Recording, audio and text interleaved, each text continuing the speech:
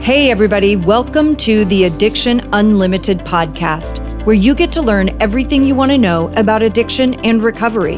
I'm your host, Angela Pugh, co-founder of Kansas City Recovery, life coach, and recovering alcoholic. To learn more about me, you can listen to episode 0 on your podcast app or find us on the web at addictionunlimited.com.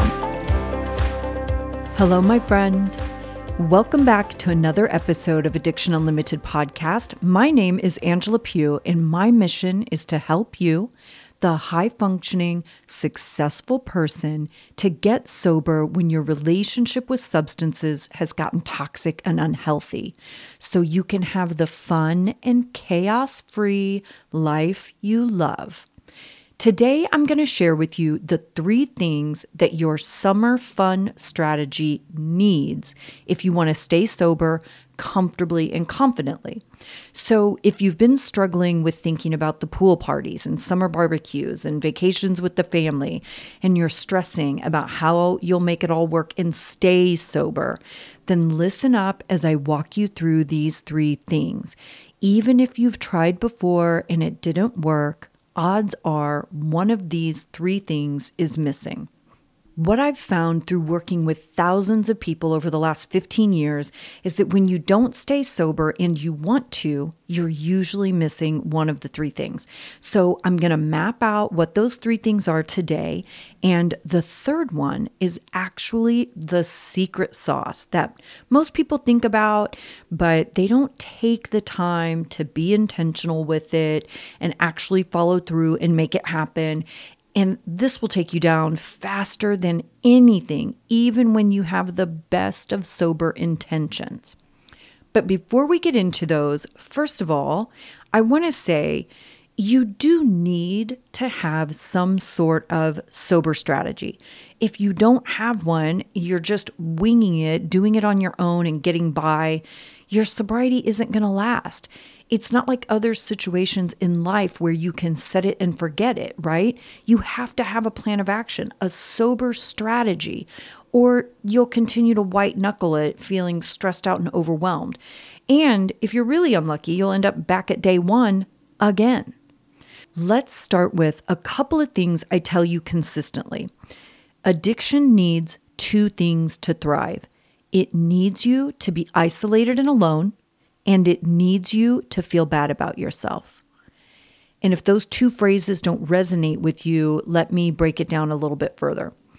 If you have times that you feel lonely, times that you feel like you don't have anyone to talk to, or you feel like your family and friends don't understand, that's isolated and alone. It feels like you're on an island all by yourself. And maybe not in every area of your life, but in those ways, some ways that are deeply personal and important to you, and you feel like you don't have anybody to connect with. And I think we can all understand feeling bad about ourselves, right? We procrastinate and avoid. We don't communicate well. We don't feel good, but don't make changes. All of these kind of regular life things are what fuel the negative thoughts in your head about yourself. You know, it could be saying yes to things when you really want to say no, taking care of everyone else and not taking care of yourself, not standing up for yourself, speaking for yourself, and then feeling resentful because of it. These are the things that make you feel bad about yourself. So I'll say it again. Addiction needs 2 things to thrive. It needs you to feel isolated and alone, and it needs you to feel bad about yourself. And I'm taking the time to reiterate this because these are the 2 most important factors you have to consider in everything you do. And summer plans are no different. And let me be clear, you can do anything. You can go anywhere comfortably when you are thoughtful and intentional and your motives are good. Right? Let's dive into these 3 things and make sure you hang out for the last one because it really is where the magic happens. The first thing I want to cover is the lonely and isolated thing.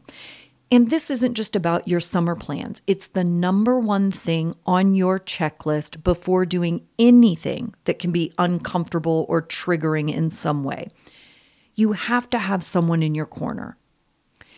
And I'll tell you about my client, Amy, who works with me in my 6-week coaching program. She had a family reunion to go to where almost everybody was going to be drinking.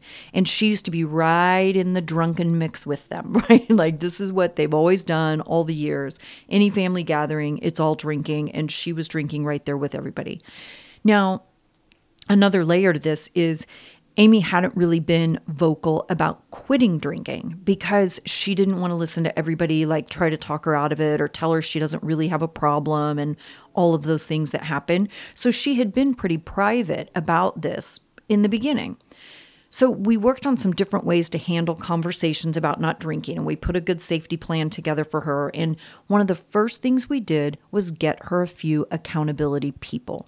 We started a private chat in Facebook Messenger with, I think there were 5 of us total, and we all supported her throughout the time she was at her family reunion. Just having us on her phone, in her pocket, took away that feeling of isolated and alone. Every predator needs you to be alone to prey on you, and alcohol is no different. It's a predator.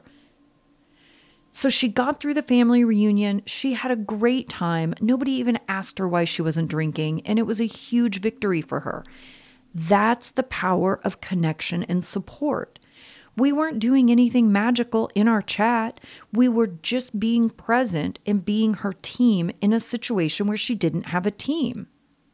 So she didn't have to feel isolated and alone, right? She had her people that understood right on her phone in her pocket. This is what I want you to think about when you're going into these situations, no matter what it is. Think about how can you be supported. If there's no one physically at the location that can be supportive for you, if there's not another sober person or another non-drinking person, then what can you do to make sure you have support to get through that event? Okay, that's number one. She wasn't sitting there lonely and like consumed in her anxiety the whole time she was there, right? And think about anxiety. When you get into that really anxious place, it changes your behavior. You start acting weird, right? And you'll totally relate to this because you're obsessing about whatever you're anxious about. And in this case, like going to the family reunion, like she's obsessing about it. Like, what am I going to do? How's this going to work? What am I going to say? How am I going to have fun if I don't have a drink in my hand? Everybody's going to be asking me if they want to give me a drink. Do I need a drink? Do I need anything? How is this going to be? When you're in your head obsessing about all of those details, your behavior changes. You get weird. We get short-tempered and snippy. We're not smiling, right? You might pick a fight with your partner because you don't feel good because you're obsessing with all this anxiety in your head. And maybe your partner even recognizes that your energy is off and your mood has shifted and you're a little quiet. And your partner might ask you like, hey, what's going on? Are you okay? And you'll say, yeah, I'm good. I'm fine. Which is a total lie, by the way. But you'll say you're fine instead of saying, you know what, I'm a little uncomfortable with this whole thing. I've got some anxiety about how this day is going to go and how am I going to handle it? And is it going to be uncomfortable? And how long am I going to be there? What am I going to do while I'm there? Right? Instead of communicating that, you'll say, no, I'm fine. But then you'll be snippy and short-tempered and weird and quiet and maybe a little bit mean. All because you just don't have a plan. You really can go anywhere and do anything when you take the time to have a safety plan. And think about this too, like with your kids. You have a safety plan if your kids are going to go out on the boat or in the pool or when they play sports, right? Safety, safety, safety. We do all the things. We spend all the money to make sure they have all the things to be safe. You're willing to spend the time to keep them safe, so take the time to keep yourself safe.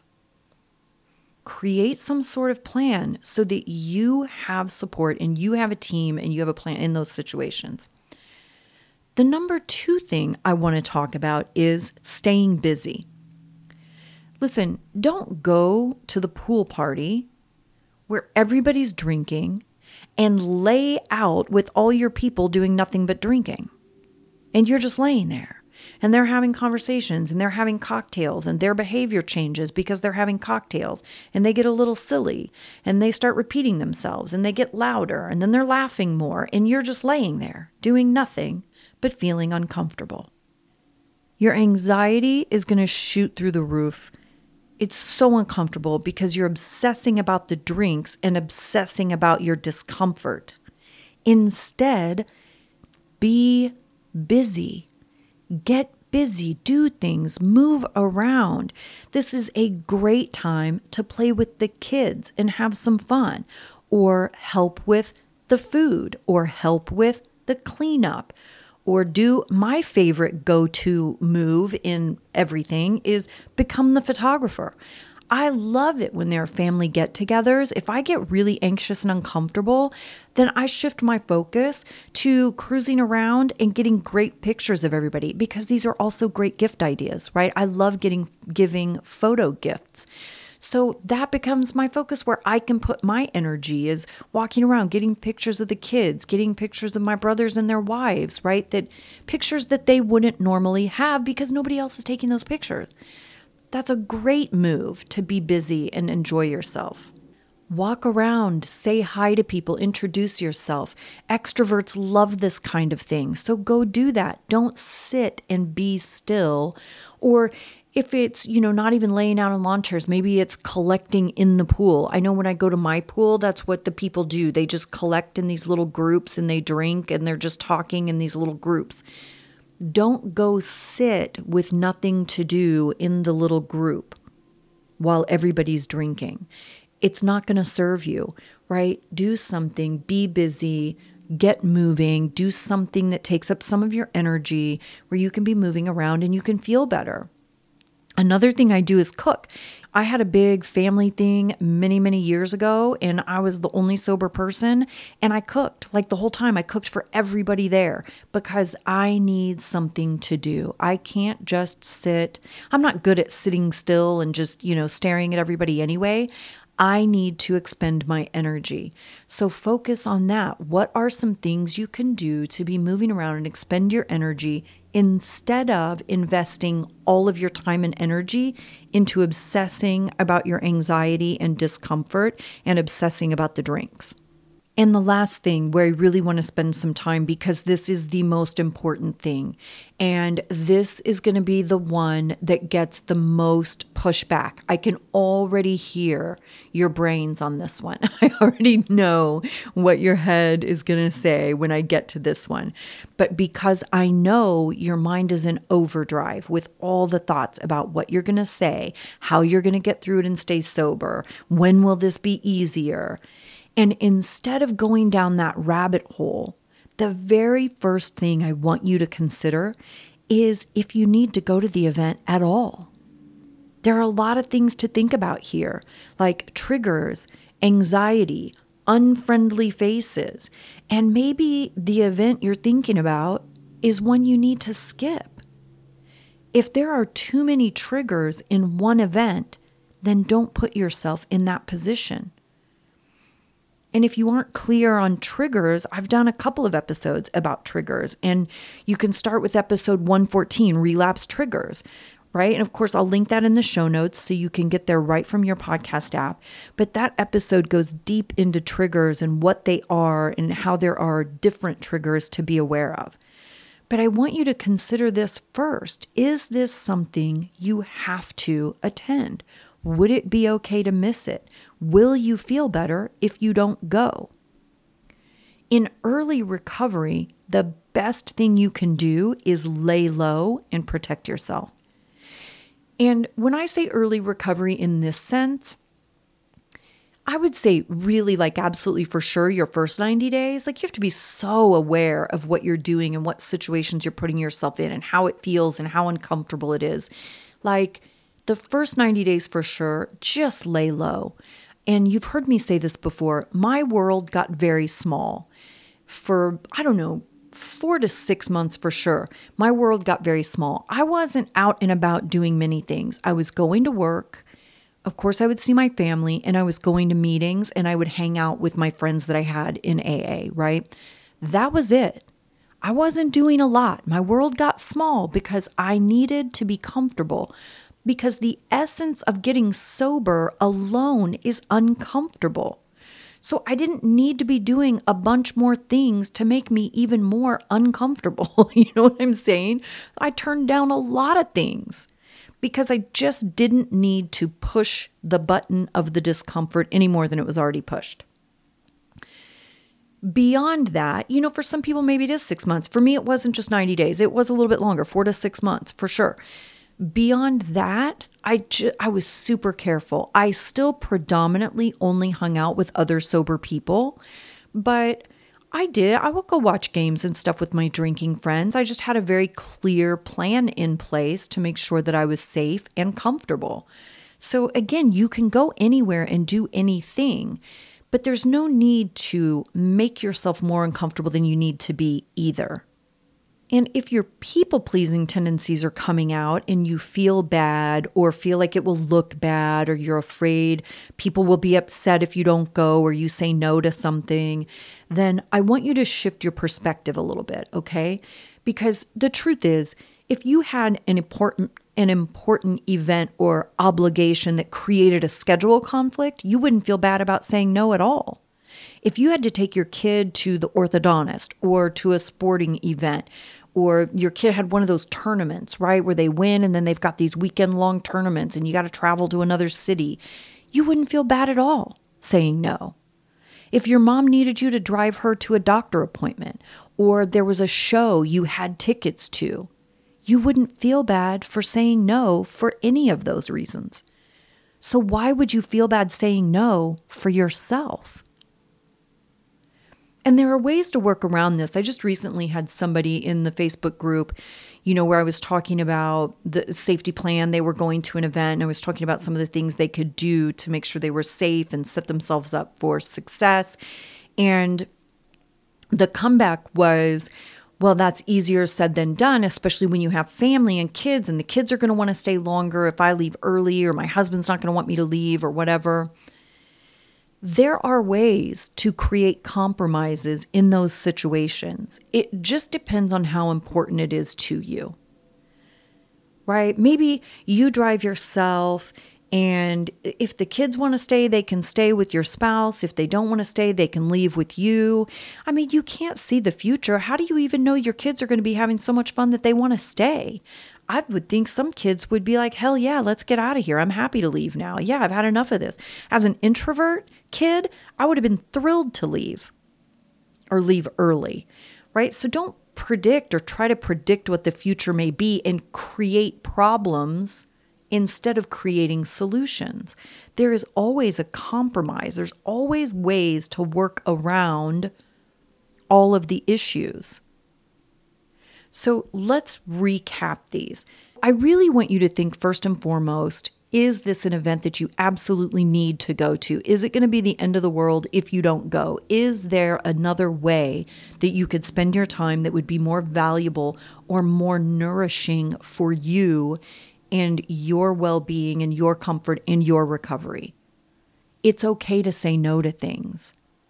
And I know that's uncomfortable because I was a codependent people pleaser also. And I get that. It's not the most comfortable thing to say no, thank you. But there are even ways to say no that don't even feel like a no, where nobody's going to feel rejected or upset or like you feel like you're too good or whatever the case may be. When I say no, I kind of say yes first. It's like, oh my gosh, thank you so much for thinking of me. I'm just not going to be able to make that work right now. Or, wow, I would love to do that. That sounds really fun. That sounds really amazing. But I have a scheduling conflict that weekend or that day or that lunch, whatever. So there are ways to gracefully decline something too. Or you could be like, another thing I do is fake a headache. Listen, I can't tell you how many dinners I've been at with groups where I'm not really great in groups. In certain situations, I'm really comfortable with it. In certain situations, I'm not. And I will be the first one to fake a headache. and bail because I got to get out of there. My well-being and my comfort is more important to me than how I look to other people, right? You can think of me whatever you want to think of me. The most important thing is what I think of me. And I have to take care of me and protect me and make good choices for me because I'm the only one that's going to do it. So if somebody wants to think, oh, wow, that was kind of crappy to leave early or whatever, like that's on them. Everybody's allowed to have their thoughts and opinions. They don't have to agree with mine. But first and foremost, I'm going to protect myself. And that's what I want you to do. First and foremost, I want you to do what's right for you at the stage you are in your recovery. And the number one thing you need to think about is this something you need to go to? Is it required? Is it imperative? Is anyone going to die if you don't? That's number one. And that's the piece that most people overlook. Like they'll think about it for a second and go, maybe I shouldn't go. And then the people pleasing will kick in or the ego will kick in. How's this going to look? What are people going to think of me? Those thoughts kick in and then all the healthy thoughts go out the window. And that's what I mean when I say I want you to really take the time to think about this. Don't just let it be a fleeting thought, but be intentional and decide, do you need to go or is this something you could pass on? Or maybe you can go for 30 minutes and get out of there, whatever. Okay, let's recap these really quickly. The first thing is don't let yourself be lonely. Okay, have a support system, however you put that together. Maybe there are other sober people there and you have sober friends at the event and you can hang out with them. Maybe it is that your mom knows that you're not drinking and you can really huddle up with her and have that safety. Maybe it is that you get a few people by text, say, hey, I'm going to be at this event. I'm going to be texting you because I want to make sure that I'm accountable and that I stay safe and make good choices. Are you cool with that? However you have to do that to be connected and have support and protect yourself, that's the number one thing. Do not go into a situation where you're already feeling like the odd man out and you're isolated and alone and nobody understands and nobody's on your team and not do anything about it. This is your responsibility to take the action and fix the situation and create a support system for yourself. And we love to support each other. So don't feel weird about that. We love doing that. I mean, we other sober people. Next is stay busy. Don't just sit around. I say the same thing to you guys about being alone at home, right? Do not sit around quietly spending quality time with your thoughts, especially when your thoughts are obsessing and full of anxiety. That's not the time that you want to get still and quiet. Be up, get busy, talk to people, do things, help cook, help clean up, be the photographer, like create some games before you ever go. If you're going to a pool party or barbecue or something, create some games that you can play with the kids. Have fun, but don't just sit and feel like the odd man out. You can't sit in that energy. You got to get busy and do something to make yourself feel better. And lastly, take that time to really think about, is this something that you need to do? If there are too many triggers, if it's too uncomfortable, if you feel too uncertain about it, then don't go. And get some support in how to say no to that or what is the best way to approach it and decline an event, whatever. But think about that first and foremost. Do you need to go? Now, remember, I'm here as your personal sobriety and life coach to guide you through this journey.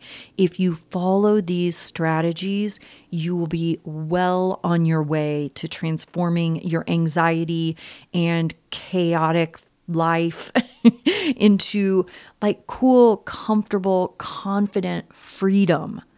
Now, if you found this episode helpful, don't forget to subscribe and share it with others who might benefit from these strategies. And if you've got any questions or need additional guidance, feel free to reach out and I'm happy to provide whatever help I can. Also, be sure to check out other episodes of Addiction Unlimited podcast.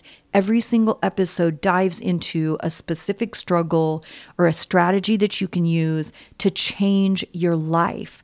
And if you'd like to work with me and my team directly, you can schedule a free call for the 6-week signature program. I'd love to hear from you and see if we might be a fit. I'll link everything in the show notes so you can get there right from your podcast app. I hope you're having a fantastic day. I will see you next week. You've reached the end of another great episode of the Addiction Unlimited podcast. Candid and honest conversation about addiction and recovery. Be sure to visit us at addictionunlimited.com to join the conversation and access show notes and links to everything we talked about. Love this episode? Please take 30 seconds to subscribe, rate, and review on iTunes to help us improve and give you the information you want. Thanks for listening. See you next week.